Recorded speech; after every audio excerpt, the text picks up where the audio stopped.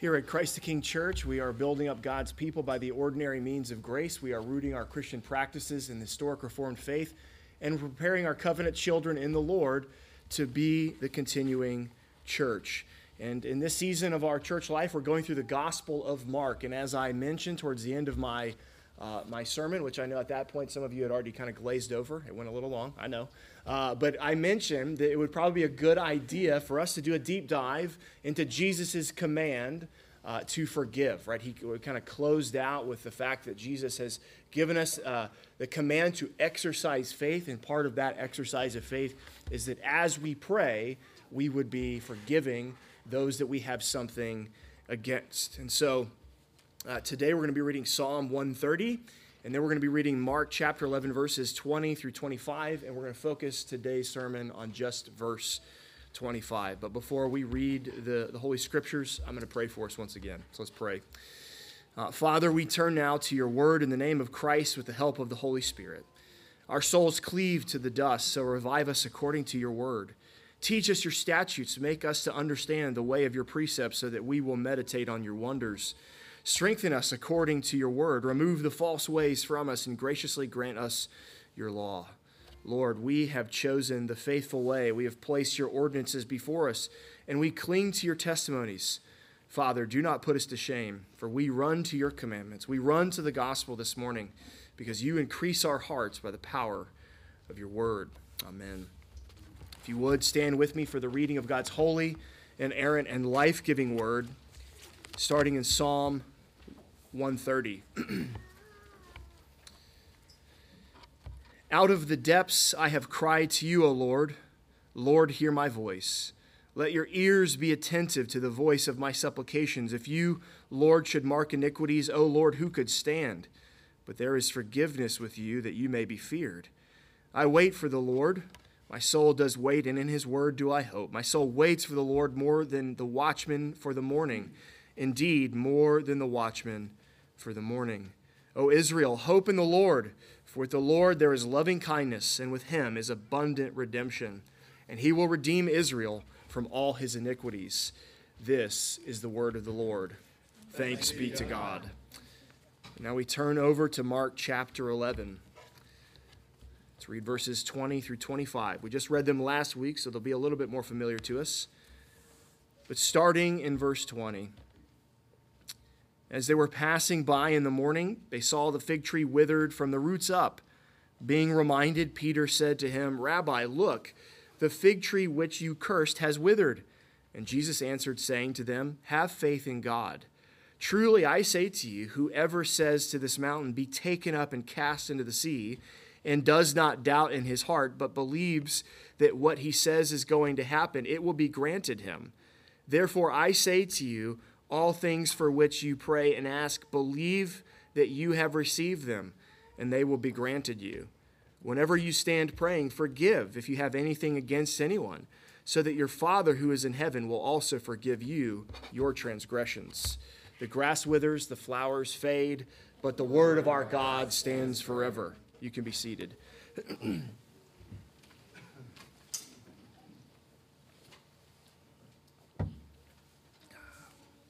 The consistent logic of the New Testament is this: God has forgiven us, and therefore we must forgive others. Not should, but must. What we have here in verse 25 is an imperative from our King. I mentioned last week that phrase in verse 22 from Jesus, have faith in God, that's an imperative. Well, again, here in verse 25, when Jesus says, whenever you stand praying, forgive, that word forgive here in this passage is once again in the imperative form. This is not a suggestion. It's not it's not pious advice. It's not his best practice and recommendation. It's a command. The big idea of this passage, and for those of you who are newer with us, those of you that are visiting, every Sunday I try to give a big idea so that everybody can leave on the same page about what the sermon was about. We're commanded by the King to forgive. That's the big idea.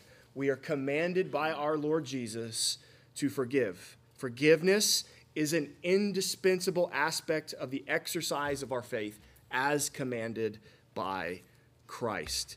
And as we all know all too well, we get lots of opportunities, don't we? In this life, in this fallen world, we get tons of opportunities to forgive other people, right? We've been forgiven much as fallen, sinful people who are loved by God.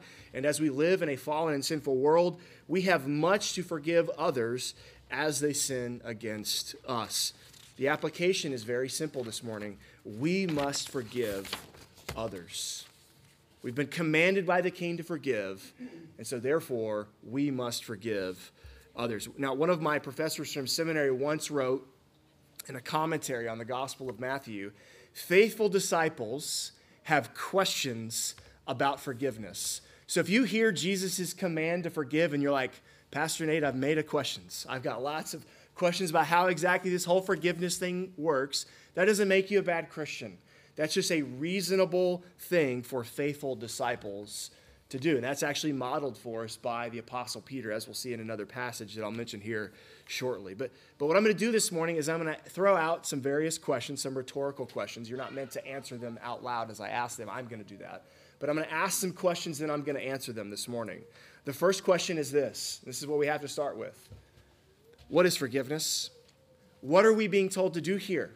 And if you're honest, some of you are like me and you're wondering, what am I not required to do? Like, what am I not being told to do in this passage, right?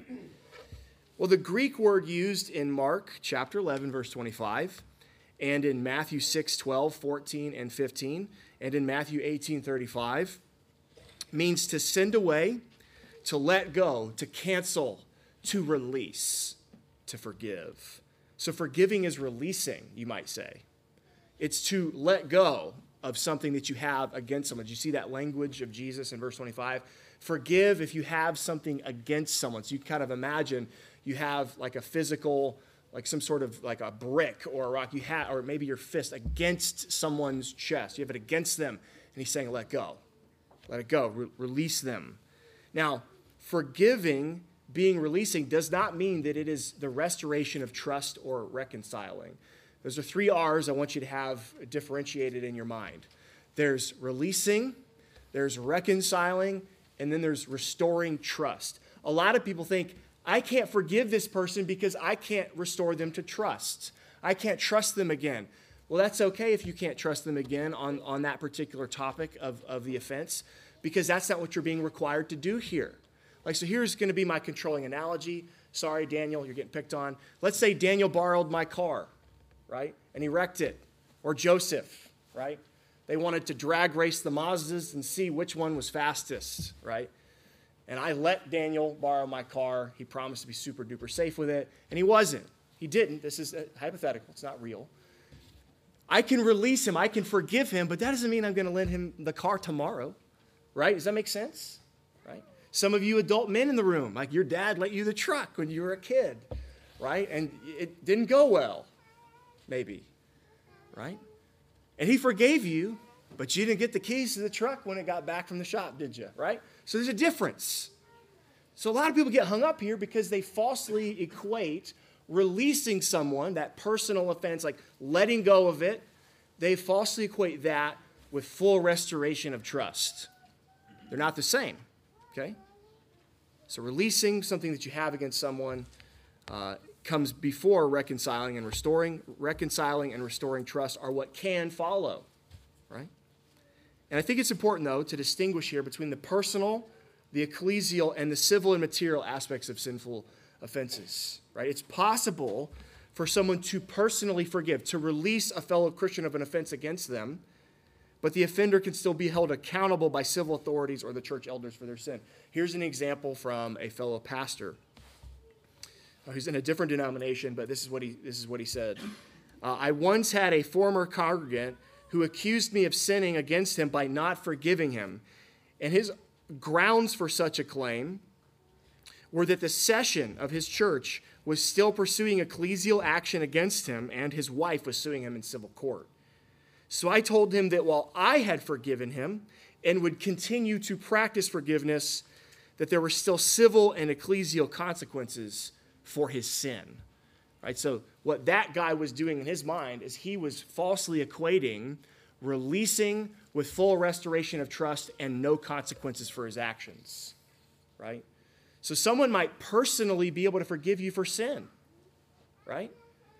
But the civil magistrates say, that's real great, but we still have to take you to jail for what you did.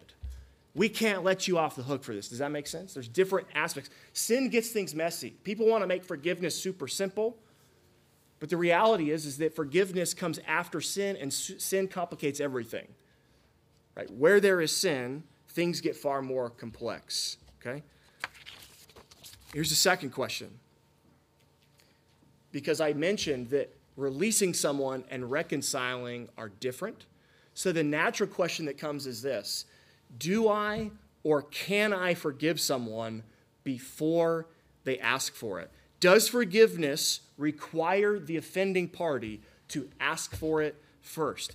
And there's two predominant views. And if I were to show you the various names, theologians and authors and pastors who are on both sides, it's a lot. There's a lot of big names in both camps. Okay, so I'm not going to name drop anywhere. Right? Both of them make their arguments from Scripture. There's the transactional view, sometimes called the conditional view, and then there's the unilateral, freely forgiving view, sometimes called the lavish view. Right? So in the transactional, conditional view, what we're supposed to do is we're supposed to stand ready to forgive, and once the offender asks for it, then we forgive them. Right? And the logic goes like this. Look, God doesn't forgive people unless they repent of their sins and seek his forgiveness, so why should we? Right? But our posture and desire is that we are willing. We're excited and ready to forgive once they just come and confess their sins.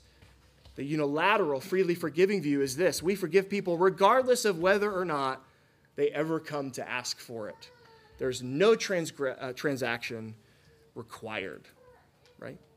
My personal view, when I first had to study those views, I was taking a biblical conflict resolution class about 18 months ago, and I had to absorb both of those views, and there was something off about both of them, in my opinion. I thought, okay, there's something missing here, and so I have a modified version of the unilateral view. Okay, so the unilateral view is the freely forgiving view, but I do believe that there's a transactional, conditional component to forgiveness. It's more nuanced than either one of those views. I think there's an internal and an external component to forgiveness, or as one author puts it, subjective and objective. It took me 18 months to stumble across, by God's providence, a theologian's articulation of forgiveness. He was finally able to help me put my thumb on what I was thinking, right? You ever have like an intuition that like something's off here, but I can't really put words to it, and then you find the words for it? Well, that's what happened to me this past week as I was reading something by one of my seminary professors, Dr. Dan Doriani. He said this: forgiveness is complex. Jesus offers forgiveness freely, yet forgiveness comes with a cost and a condition. Ideally, the sinner repents and the offended party freely forgives. But what if the sinner refuses to repent? Even if the offended party forgives in his heart, the matter is not closed. So Jesus sometimes says forgive, period, full stop. And sometimes he says forgive if the sinner repents. We harmonize these commands by distinguishing subjective and objective elements of forgiveness.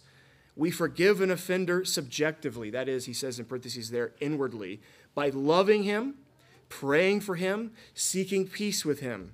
But to complete the objective aspect of forgiveness, the sinner must repent. Even after one forgives inwardly, he may ask a sinner to repent.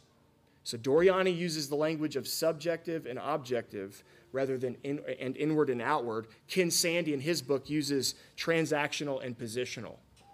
Right? Both of those men are acknowledging that there's not just one aspect to forgiveness. Because you have all these different passages in the New Testament where Jesus teaches on forgiveness, and he seems to be talking about it from two different perspectives, from two different aspects. And I think the best explanation of that is objective and subjective, outward and inward. And what's being commanded here today is inward. What is the person in Jesus' scenario here? What is the person doing when he's being told to forgive?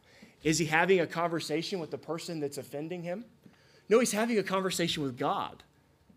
What Jesus is commanding of us as Christians is that as you're praying, it's a conversation between you and God, right?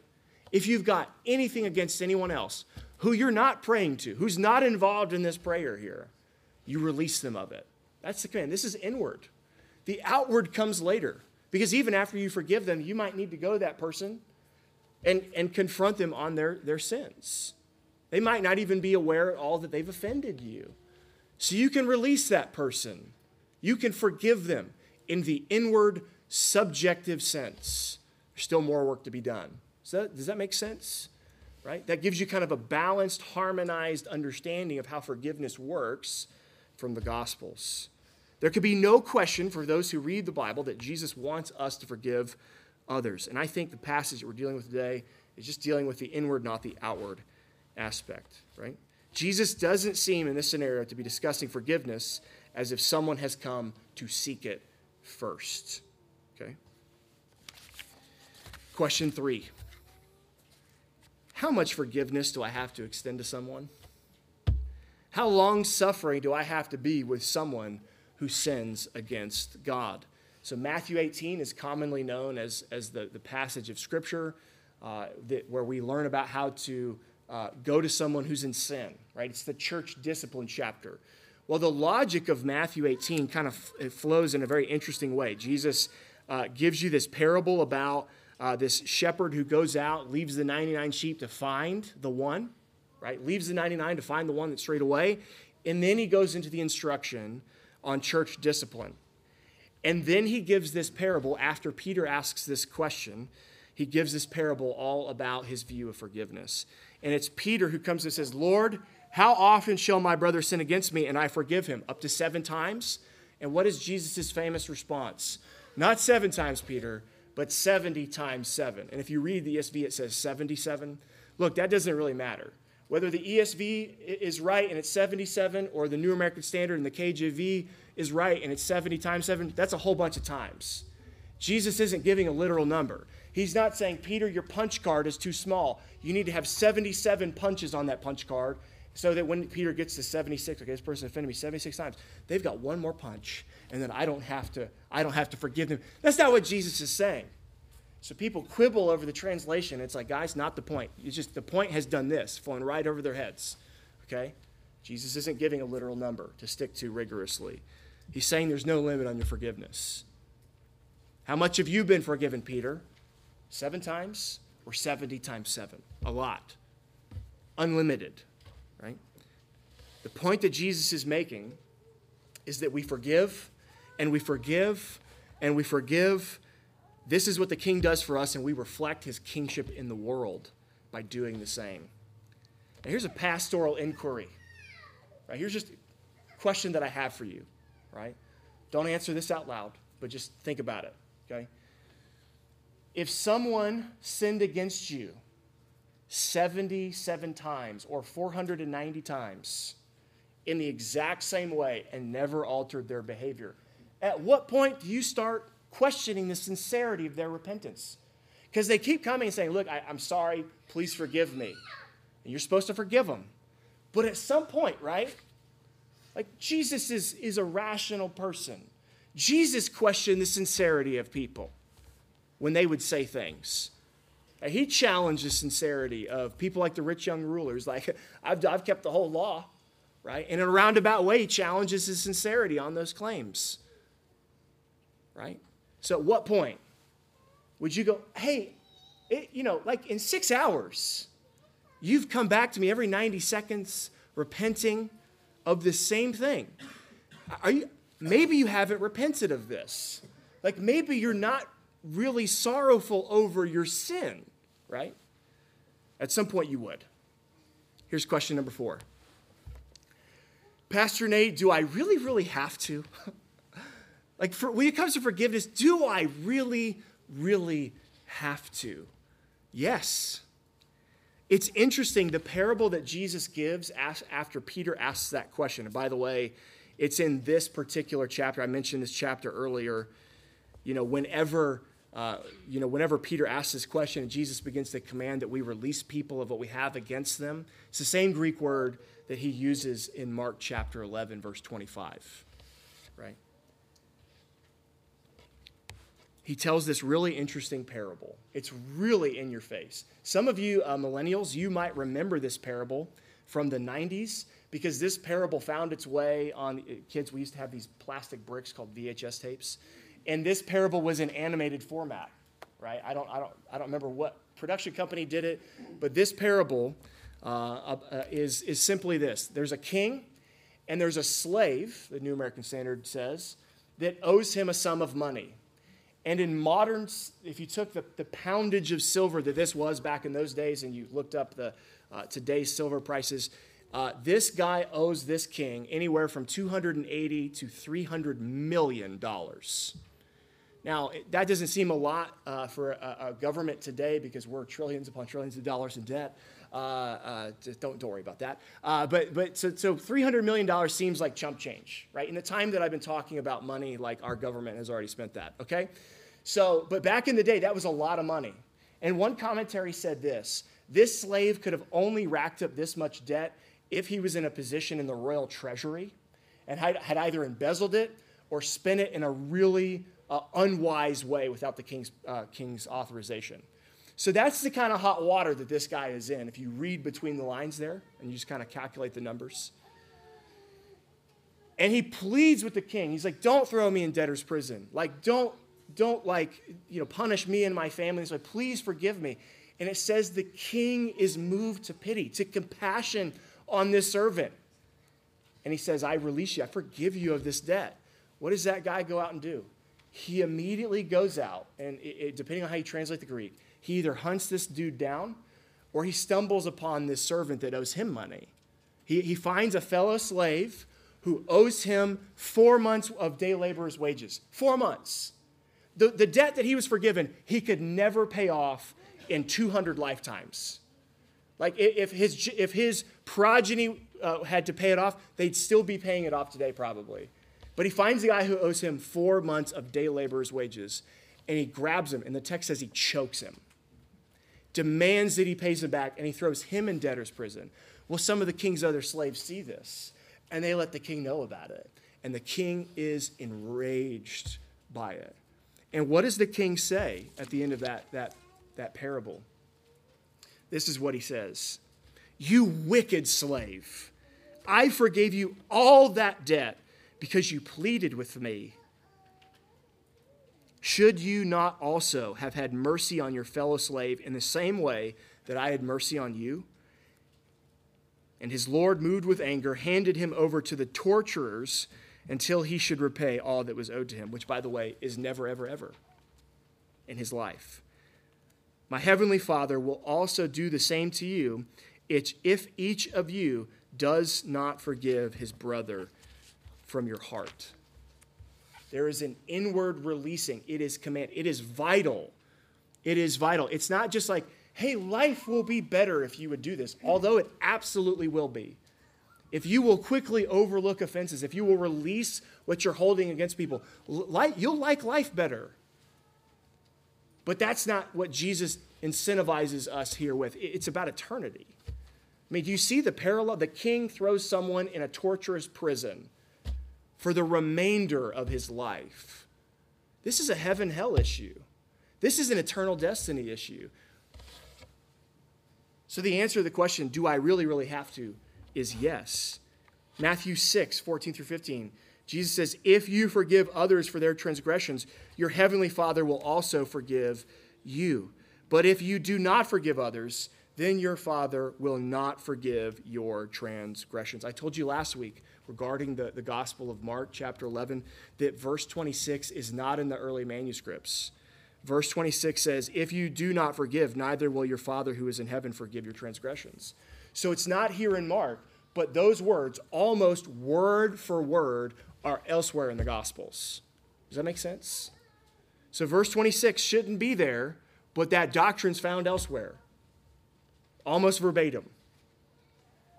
I once overheard someone, my wife gives me a hard time. I don't know if it's a curse or a superpower, but I have the ability to get so focused on what I'm doing or reading that you have to physically touch me in order to snap me out of it. Like you can be talking to me from me to Ray, and I won't hear you. I'm not doing it on purpose. I don't have like a switch that I flip and I'm like super focused mode. That's not how it works. It just happens. On the other hand, I have like a spidey sense. I think it's like a pastoral spidey sense. I'll be out minding my own business, not trying to eavesdrop, not trying to play Samwise Gamgee, right? Like I'm just minding my own business, and I'll hear people talk in coffee shops, and the words they're using and things they're saying, I just all of a sudden hear it crystal clearly from across the room, and I don't want to most of the time, okay? And I overheard this conversation between two women once. And the one woman, she was not lamenting about this. She was not saying, this is a personality flaw, this is a sin, I really wish I wasn't this way. She was, I won't say she's boasting, but like almost, whatever that is. Where it's like you're not boasting, but you're getting real close when you're talking about yourself. And what she was describing is that when someone wrongs her or offends her, they're just on the donezo list. Like, we're done. There's no possibility of restoration of trust. There's no reconciling. Right? There's going to be no release. I don't forgive, and I never forget. Right? Like, that was what she was talking about. She's making these very black and white, absolute claims and declarations that forgiveness was not going to happen. When you insult her, when you make any sort of critical remarks, there's no turning back from that. So let me rephrase the question, Pastor Nate, do I really, really have to? Let's put some teeth on this. Can someone be a true born-again Christian with true faith in the Lord Jesus and also unrelentingly withhold forgiveness? No. I think that's the plain teaching of Scripture. I think that's the plain teaching of Jesus in Mark chapter 11 and in that parable. We can't get away from that parable. The king comes to him and calls him a wicked slave. Not just, oh, shucks, man, you really blew it. You're wicked. He didn't really understand the king's mercy. He didn't really understand the great debt that he had been forgiven. By his nature, he wasn't reflecting the king. There was no real repentance in his heart. So he doesn't forgive others. I think that has to be, as hard as that is, as difficult as that sounds, that has to be the conclusion that we come to as we just read the plain words of Scripture. Forgiveness is a reflection of what you believe. The ability to forgive others is a reflection of what you believe. Now, are there things that would be and feel nearly impossible to forgive? Absolutely. My heart breaks for those families who lost loved ones in Nashville at Covenant School just a few weeks ago. But even in that scenario, can you imagine? Can you imagine being commanded by Jesus to forgive in that circumstance? It'd be hard, wouldn't it? And yet it's commanded. It doesn't mean that person, the shooter, that she doesn't get consequences. She did. But we can release them. We can let go of what we hold against them. As difficult as it might be a long process. It might be a hard daily endeavor, but we're commanded to forgive. Question number 5, how can I know that I've forgiven someone? Right? Because you want to forgive people. Like, you want to do that, but it can be hard because there's no app for that, right? There's no you can't go on your, it's not like a FICO credit score where you have an app and it's like, all right, you're doing well today. You're in the green. It's kind of lightish green today, so that means you need to practice forgiveness a little bit more. We don't have any sort of metric for this. So how? How can we check our own hearts? What questions can we ask of ourselves to check in on the status of our forgiveness, our releasing that person of their offense against us? Some really good texts that will help us. Matthew 6:12, 1 Corinthians 13:5, Ephesians 4:32. And from those passages and other passages, here's 4 things, 4 questions or 4 statuses, if you will, that you can check in on. First is this: I'm not dwelling on the offense. I'm not dwelling on the offense. Has someone ever done something to you and they brought it up 5 years later and you're like, I forgot all about it? That's a good sign that you're not dwelling on it because you forgot about it, right? Now, let's be honest. There are things that you can't forget. those dear Christians that lost children and spouses in the Covenant shooting, they will be reminded every single day for the rest of their life what the shooter did to their family. Every day. They're not going to be able to forget that. We're not talking about forgetting. We're talking about not dwelling on it. So here's what dwelling is. Don't raise your hands. But has someone ever cut you off in traffic, and then you were lying in bed like that night or 2 nights later, gritting your teeth and just so upset about it? Guess what? You're dwelling on that. They're just late for work. Like, it wasn't personal. They didn't go, oh, there's Nate. I'm going to get him now. That's not what happened. Right there, that's probably not what happened. I hope no one out there is like cutting people off in traffic for fun. If so, they need to repent, right? But if that kind of thing, right? Here's one for me. Food Lion clearly says 12 items or less. Man, there's people that have 120 items, right? And I've had to learn. I just got to let this go. This probably isn't purposeful. They're probably not paying attention. They're on their phone. They're just cruising through the store. They saw there was a person at checkout. They just went in. Don't dwell on that stuff, right? That's how you know you're dwelling on it. When you lose sleep over it, when you're trying to work and you can't because you start ruminating on that, right? You're dwelling.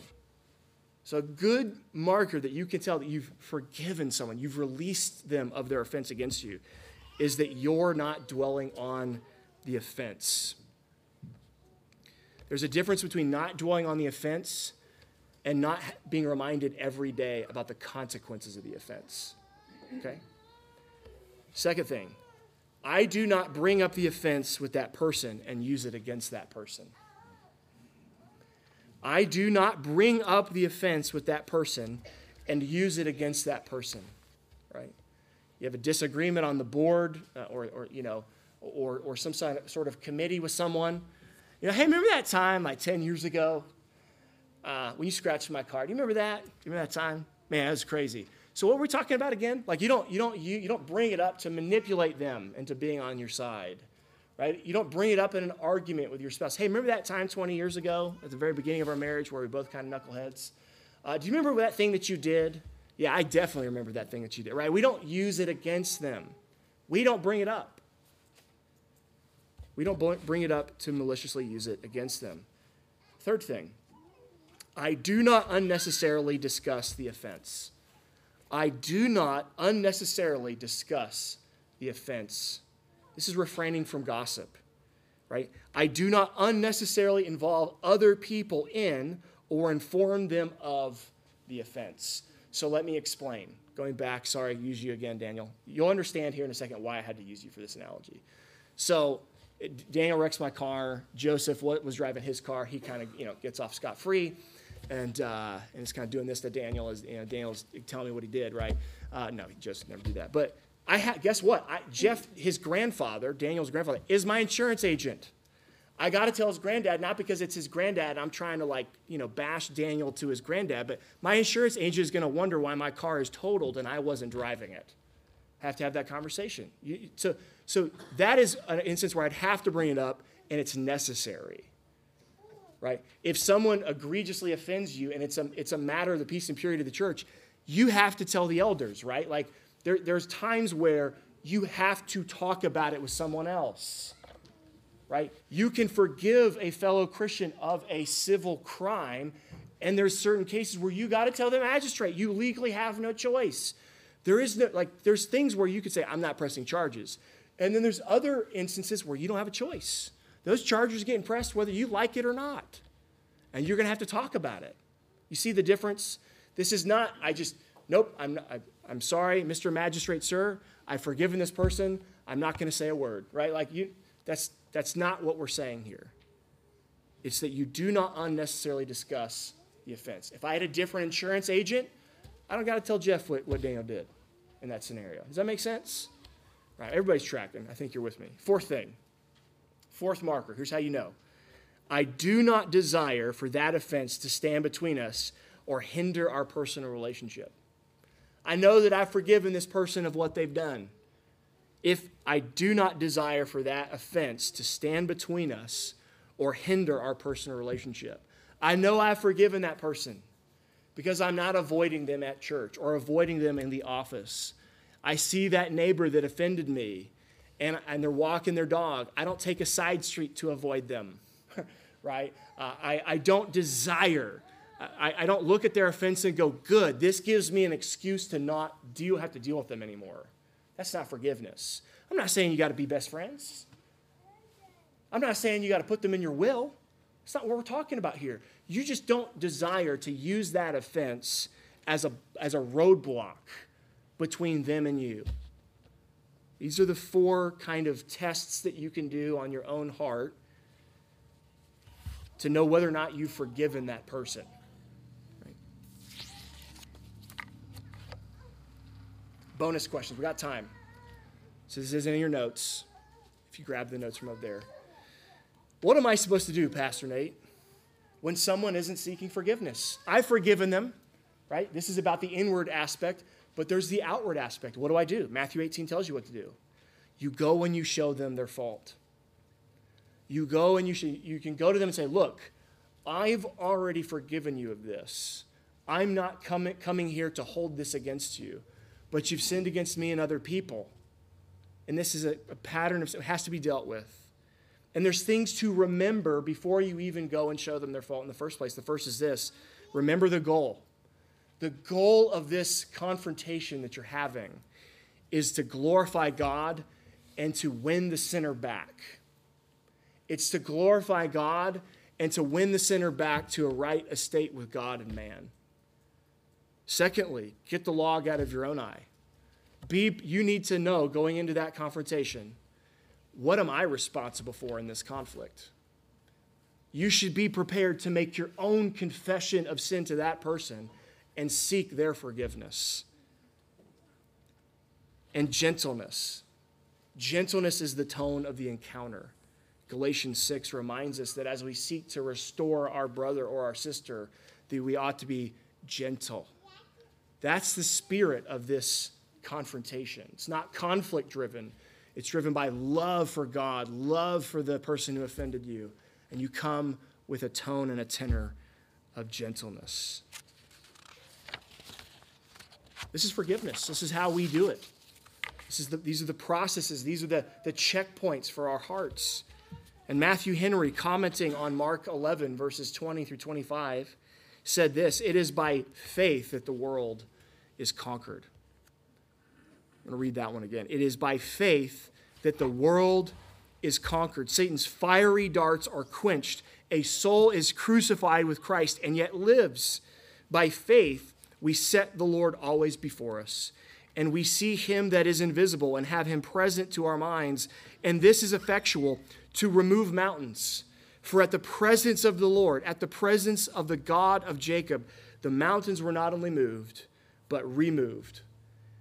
To this is added that necessary qualification of the prevailing prayer, that we freely forgive those who have been any way injurious to us, and be in charity with all men. Church, our Lord Jesus is the conquering King. He is the Lord whose presence moves and removes mountains. His conquest is not by fleshy means. It's a conquest that comes by faith. And as we prevail, as we exercise faith, we pray. And Jesus has given a command to forgive, so that as we pray, forgiveness is extended to others. Forgiveness is not an option in the conquest. Forgiveness is not an option or a suggestion, it's a command. There's this great story that R.C. Sproul told. It happened to him in the 1980s. He was a pastor, and a psychiatrist was opening a new practice. And he came to Dr. Sproul, and he said, "I'll give you a $100,000 salary a year to come join my practice." And he said, "Well, I'm not a medical doctor. I can't prescribe people medication. I don't have any experience in doing what you do." And he said, "RC, 90% of my patients don't need me to write them a prescription. 90% of them are racked with guilt, and they need to experience forgiveness. And you understand forgiveness." Church, the world is full of people who are racked. They're plagued by guilt. They have no idea how to get free. They have no idea where they can find hope. The church has an opportunity to display to the world the forgiveness of God in Christ that is available for those who believe. We live in a world that wants to cancel people who are guilty of crimes against them according to their own man-made, godless standards. But we serve a God who wants to cancel the record of our guilt by forgiving us of our trespasses and sins against him. And he does so by the power of the cross of Jesus Christ. Forgiveness is available. It is purchased by the blood of Christ. And the King himself has asked that we extend forgiveness to others as he has so graciously given it to us. Let the hearer understand. Let's pray. Father, we thank you for the forgiveness available to us in Christ Jesus. We ask that your Spirit would stir us up to the good deed of forgiveness as often as we have the opportunity to do so. Help us to be quick to release other people of what we have against them, not out of misguided self-righteousness or pietism, but out of a love for you and a gratitude for what Jesus has done for us. May we be salt and light in a world dying and decaying, a society in desperate need of forgiveness and mercy. We ask these things for the glory of the King who taught us to pray.